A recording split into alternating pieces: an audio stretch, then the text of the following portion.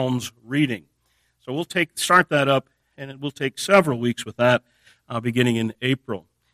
Well, now I just finished up with James last Sunday, and so I have this one Sunday at the end of this month now for the evening service. And I had a couple of different things I was toying with, but every once in a while, I can't say it's often, but every once in a while, someone will come to me with a question, a theological question, a curious one. With some, it's very personally felt, but with others, it's more of a curious question. And it came up again a couple of weeks ago, and I thought, well, I'll deal with it now on this kind of off Sunday that I have. And that is the question: what happens to infants if they die? The question of dying infants: are they saved? Do they go to heaven? How can we know? So this past month and in previous months, we've been working through James, and it's been filled with exhortation, teaching us how to pray, how to behave with one another, how to use our tongue, what to do with our money, all kinds of practical exhortations. This is not that. A curious question that many of you have. I hope it is not too tedious. It's in a sense, a difficult question, but I want to walk you through the answer that I have for it and show you why we think what we do in this regard. We'll start with Psalm 51.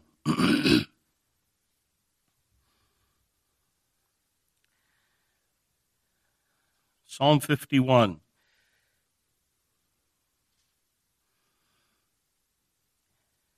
Have mercy on me, O God, according to your steadfast love. According to your abundant mercy, blot out my transgressions. Wash me thoroughly from my iniquity and cleanse me from my sin. For I know my transgressions, and my sin is ever before me. Against you and you only have I sinned and done what is evil in your sight, so that you may be justified in your words and blameless in your judgment. Behold, I was brought forth in iniquity, and in sin did my mother conceive me. Behold, you delight in truth in the inward being, and you teach me wisdom in the secret heart. The question of the fate, if we can use that terrible word, of dying infants, what happens to an infant when he or she dies, is a really very serious question, particularly for those who have experienced the loss of a young child. And there has been a general consensus about this in the history of the church. In the Roman Catholic tradition, I'm not sure what their position is right now. Traditionally, their position has been, well, it's through the waters of baptism that the soul is cleansed, and apart from baptism, there would be no hope. I don't know that they hold that anymore. That's become a very difficult position for them to justify in this pluralistic age. The Reformed tradition, the Protestant tradition generally, and the Reformed tradition in particular, has tended to say, no, well, not without exception, but has tended to agree that those infants who die in infancy go to heaven. Now, I have to say before I get into this that the biblical revelation on this subject is scarce. And in fact, nowhere in the Bible is the question directly addressed. So we have to address the question from inference only. We've got some inferences here and there, and I'm going to go through the thinking on that with you. But I want you to see up front, and to know up front, that there is no place where the Bible addresses it directly. There is one passage that we will see that comes closer to that than any other, although that is sometimes disputed. But the biblical revelation on it is scarce. But let's look at some of the inferences, and how do we come to this consensus that the Reformed Church, at least, and Protestantism generally, has had, that infants who die in infancy do in fact go to heaven. And I want to start with, and I'll have 3 points to this. First of all, the need for salvation of dying infants. And my point here is just to start off by saying that this conviction that I have, and that the church has generally had, that dying infants are saved, is not grounded in some presumed guiltlessness or presumed innocence in the sense that they don't need to be saved. And that's why I began with Psalm 51 and verse 5. As you know here in Psalm 51, David, the king, has in the background, is a familiar psalm.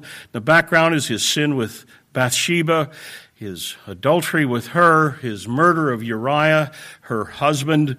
And this is his psalm recording his repentance when Nathan the prophet came to him and confronted him about his sin.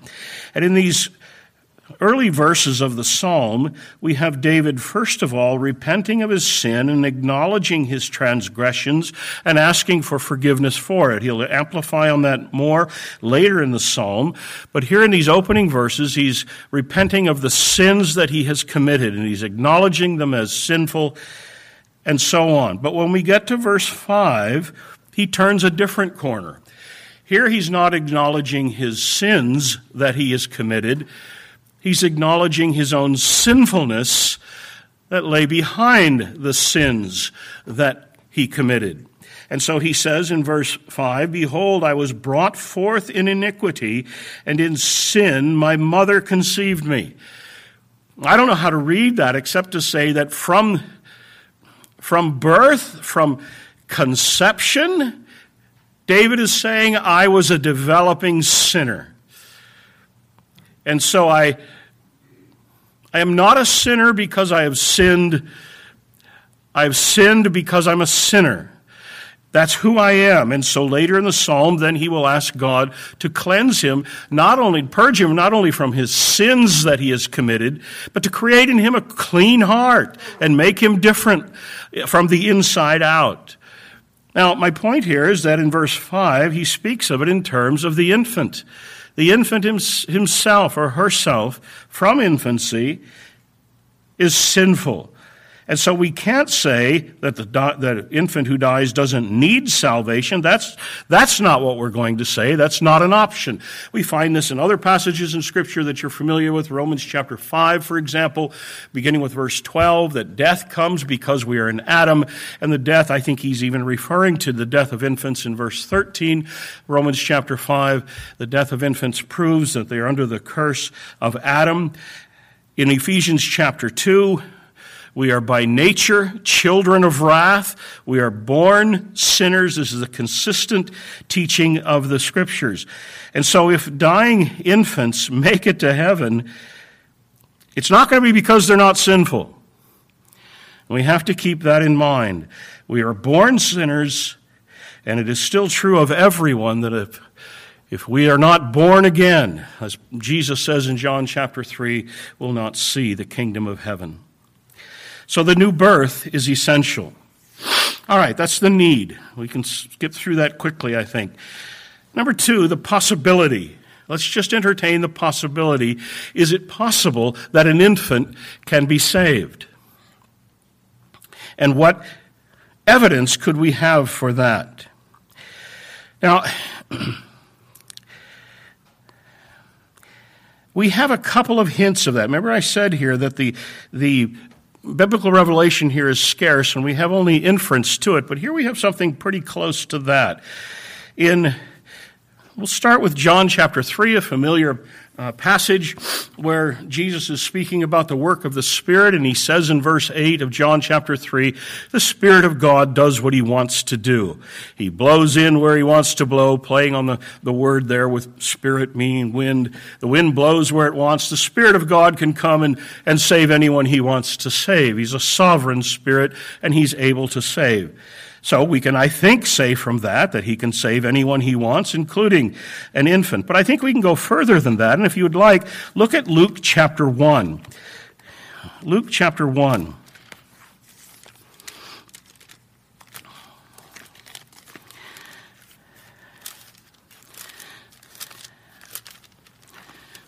Now, keep in mind here, we're dealing with the question of the possibility now. Is it possible for an infant to be saved? In Luke chapter 1, we have, beginning with verse 5, the birth of John the Baptist being foretold. You remember the incident with John the Baptist's father, Zechariah, and the angel appears and tells him that his wife will have a son, and he questions it, and so on. But look at verse 15. The angel says, "He will be great before the Lord, and he must not drink wine or strong drink," that is, he'll be a Nazirite, "and he will be filled with the Holy Spirit even from his mother's womb." Well, there you have it. It is certainly possible, and I don't know how else to read this except to say that here we have a one whose heart was changed from birth forward. Well, here we have it. Now, there are other verses that have been used to support the same implication, like Jeremiah chapter 1 and verse 5, where God says to Jeremiah, "Before I formed you in the womb, I knew you. Before you were born, I consecrated you, and I appointed you to be a prophet." Well, that sounds like that might support the same. I'm not sure that it does. Before you were born, I consecrated you. And the reason I'm not sure that really supports our point here is because Paul says the same thing about what God said to Paul, and we have that recorded for us in Galatians as well, that before Paul was born, God had set him apart to be a witness to the Gentiles. Well, nobody's going to argue that Paul was saved from birth onward, and I don't think the Jeremiah passage says that. But this in Luke, regarding John the Baptist, I think is pretty clear, that here we have one who was filled with the Spirit from his mother's womb. From birth, he was filled with the Spirit of God. Now, how in the world can God do that? Well, we're Reformed Baptist Church. We know all about that. The Spirit of God can do what he wants to do. The new birth comes not by the will of man, but by the will of God. We read that in John chapter 1, and I think we have one clear example of that here in John the Baptist. Now notice here, though, that the possibility of infant salvation is grounded not in baptism. The possibility of infant salvation is grounded not in the status of the child's parents. The possibility of the child's salvation is simply that the Spirit of God has moved on him sovereignly and saved him. All right, then, we have the need. We've seen now that it's possible that an infant can be saved. Now, when we talk about dying infants, is there any implication in Scripture that tells us that they are saved, those who die in infancy? Now, I'm going to start with a sentence. I'm going to say it, and then I'm going to qualify it so you don't misunderstand. And that is, the salvation of dying infants seems to ring true to our idea of God's goodness and justice. Now, I wouldn't ground any theology in that. What seems to ring true to us is not solid ground for any theology. The question now I want to pursue is that assumption on our part, that it seems consistent with God's goodness and justice to save dying infants, is there evidence of that anywhere in the Scriptures, support for us to think that? And I'm going to start with, well, I'll just mention this. Exodus chapter 20 is one that has been used in this, where God promises his mercy to thousands of generations. I think that's the point there. Calvin made that point there, that showing mercy to thousands of those who love me and keep my commandments. Well, if it's thousands of generations that are in view, well, that would take in the whole race. I'm not sure that passage is saying all of that, though. Let's look at Deuteronomy chapter 1. Deuteronomy chapter 1. Now keep in mind what I'm trying to do here is just find some implications that point us in the direction of the answer that we want to have here. and that we seem to think is right. Deuteronomy chapter 1. Notice the reference in verses 38 and 39. Here we have Moses speaking about Joshua who will succeed him. Verse 38, Joshua the son of Nun, who stands before you, he shall enter, that is, enter the land. Moses won't. Joshua will lead you in. Encourage him, for he shall cause Israel to inherit it. And as for your little ones, who you said would become a prey, and your children, who today have no knowledge of good or evil, they shall go in there, and to them I will give it, and they shall possess it.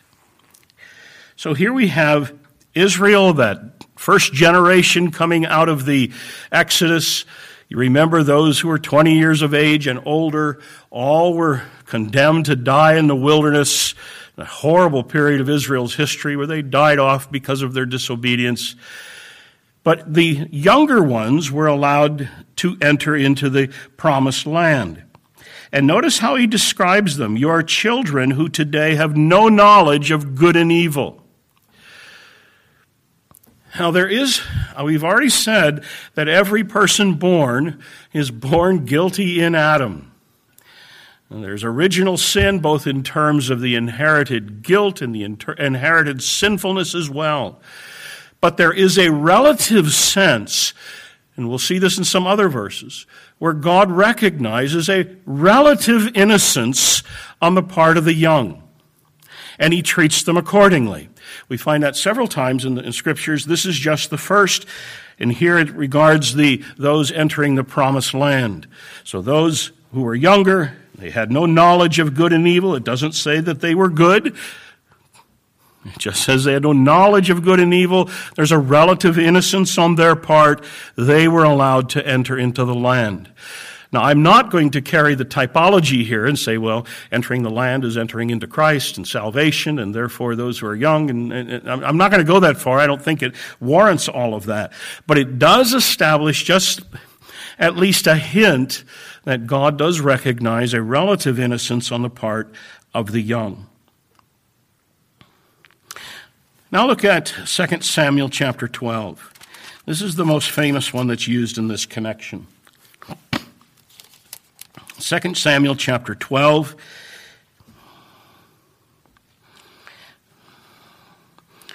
You remember the setting. David has committed this sin with Bathsheba, sin of adultery. As a result of that, she became pregnant. She has this baby, this son that was born. And Nathan, the prophet, says to David, that son that she has born to you, it is going to die. And then you remember how David responded to that. He prayed and he fasted and he asked God to spare the life of the child. He was so distraught over it that his servants were afraid to even speak to him. When finally the child died, they were afraid to tell him about it for fear of how he would react. And he saw that they were talking among themselves. He surmises that the child must have died. And then in 2 Samuel 12, verse 23, here, we have the famous statement that David says, well, start with verse 22. He said, while the child was still alive, I fasted and wept, for I said, who knows whether the Lord will be gracious to me that the child may live. But now he is dead. Why should I fast? Can I bring him back again? I shall go to him, but he will not return to me. Now, what's interesting here is that David is taking some encouragement. The child has died. He's gone. He can't come back. But he says, I will go to him. Now, the question is, what does that mean? I can go to him. Now, many people have kind of balked at this verse and saying this really doesn't say all of that if you're wanting to use this in support of the salvation of dying infants. But my question at that point then is, what then does it mean? What is the encouragement that David is taking here when he says, I can go to him? And I think what gives us particular force is when you compare David's response here to his response to another son who died, Absalom. And you remember when David goes back up to his chamber and they hear him wailing, Absalom, Absalom, my son Absalom, would God I had died for you. There's two very different responses.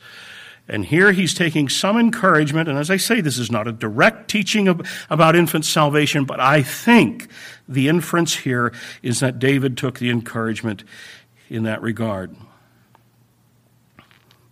We have another hint of it. If you would like to jot it down, I don't think I'll take time to turn to it. It just gets too tedious. But in 2 Kings chapter 4 and verse 26, here we have the Shunammite woman who is an older woman, you remember, and Elisha said she was barren and still had not had children, and Elisha, speaking to her husband, said, this time next year she'll have a child, and she'll hold him and all of that. And so he did, and she did, and she has this child, and he grows up and somewhat. And so she has this child, and suddenly the child has this headache or something, and he comes home and sits down and dies. She runs then to go see Elisha, the prophet. He said, you've promised me this child. I have him. But what's interesting there is when she comes to Elisha, Elisha asks her, is it well with you? Is it well with your husband? Is it well with the child? And she says, it is well. Now, this is the text, 2 Kings 4 here, this is the text that Spurgeon used to preach on the doctrine of infant salvation.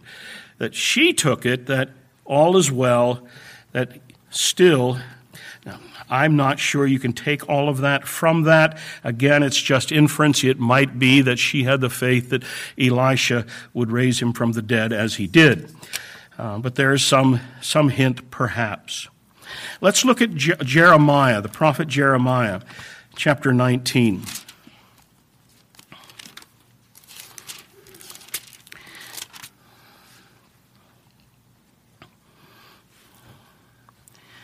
Jeremiah 19, and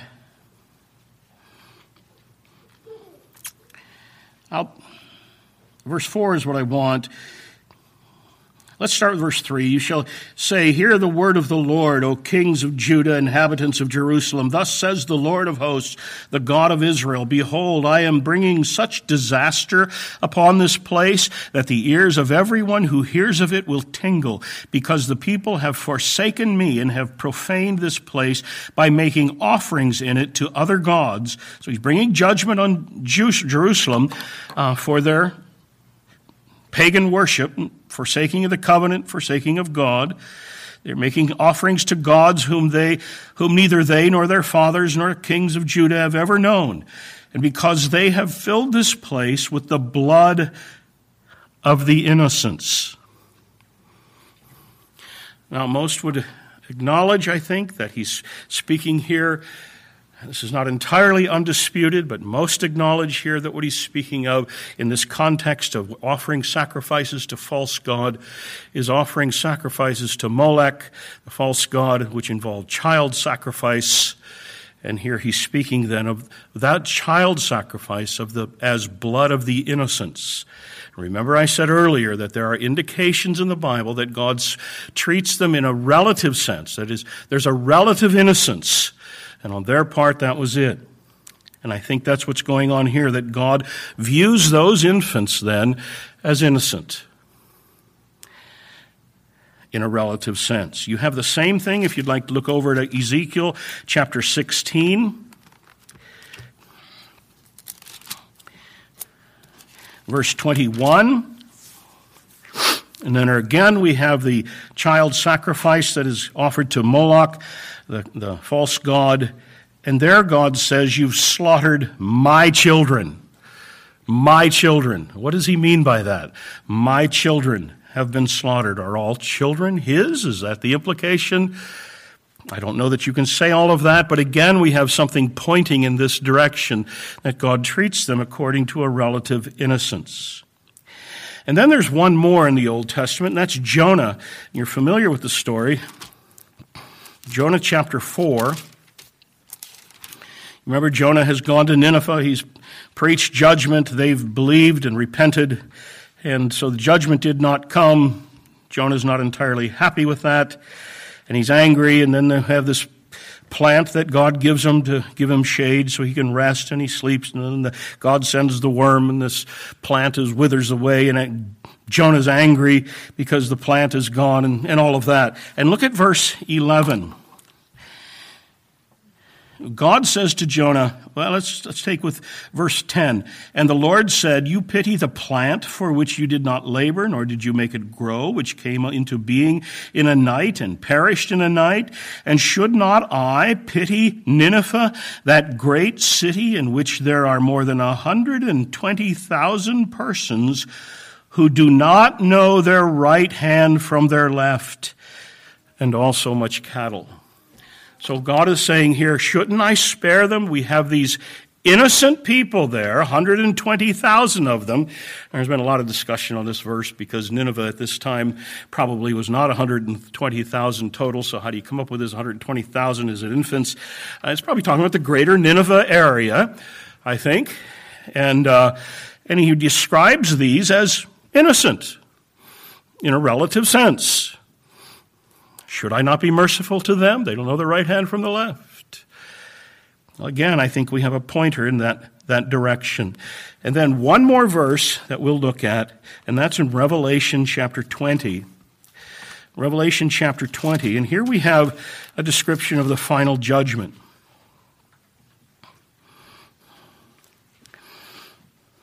It's called the Great White Throne Judgment. Revelation chapter 20. And I'll begin with verse 11. Then I saw a great white throne, and him who sat was seated on it. From his presence earth and sky had fled away. No place was found for them. And I saw the dead, the great and small, standing before the throne, and the books were open. This is a classic judgment scene.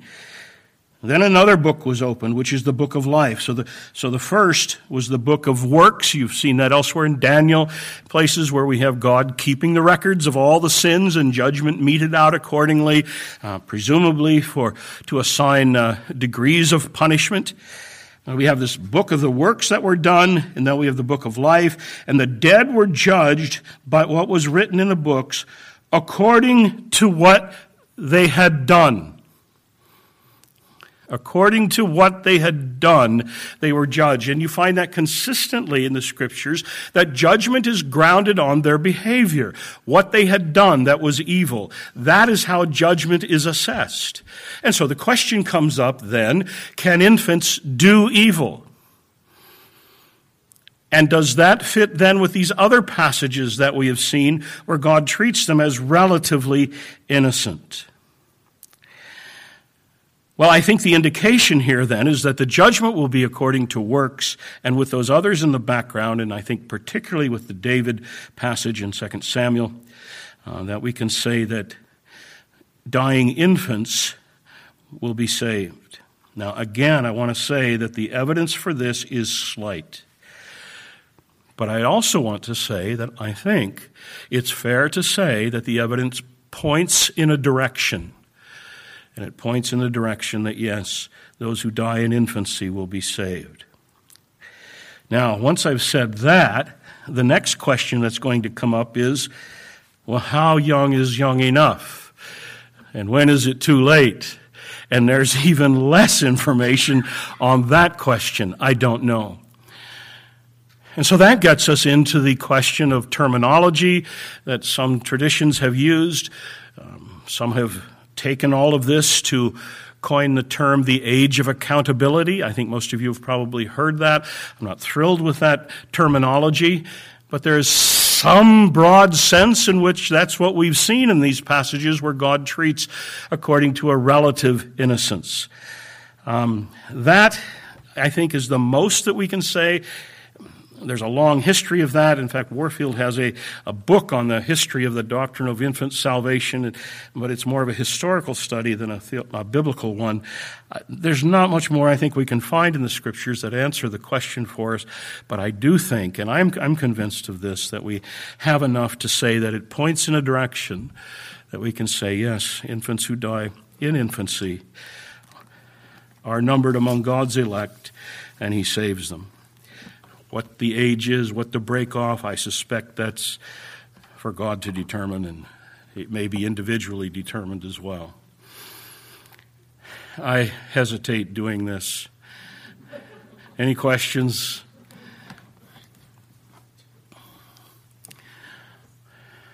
All right, let's stand and be dismissed in prayer. Pastor Greg, would you pray for us, please?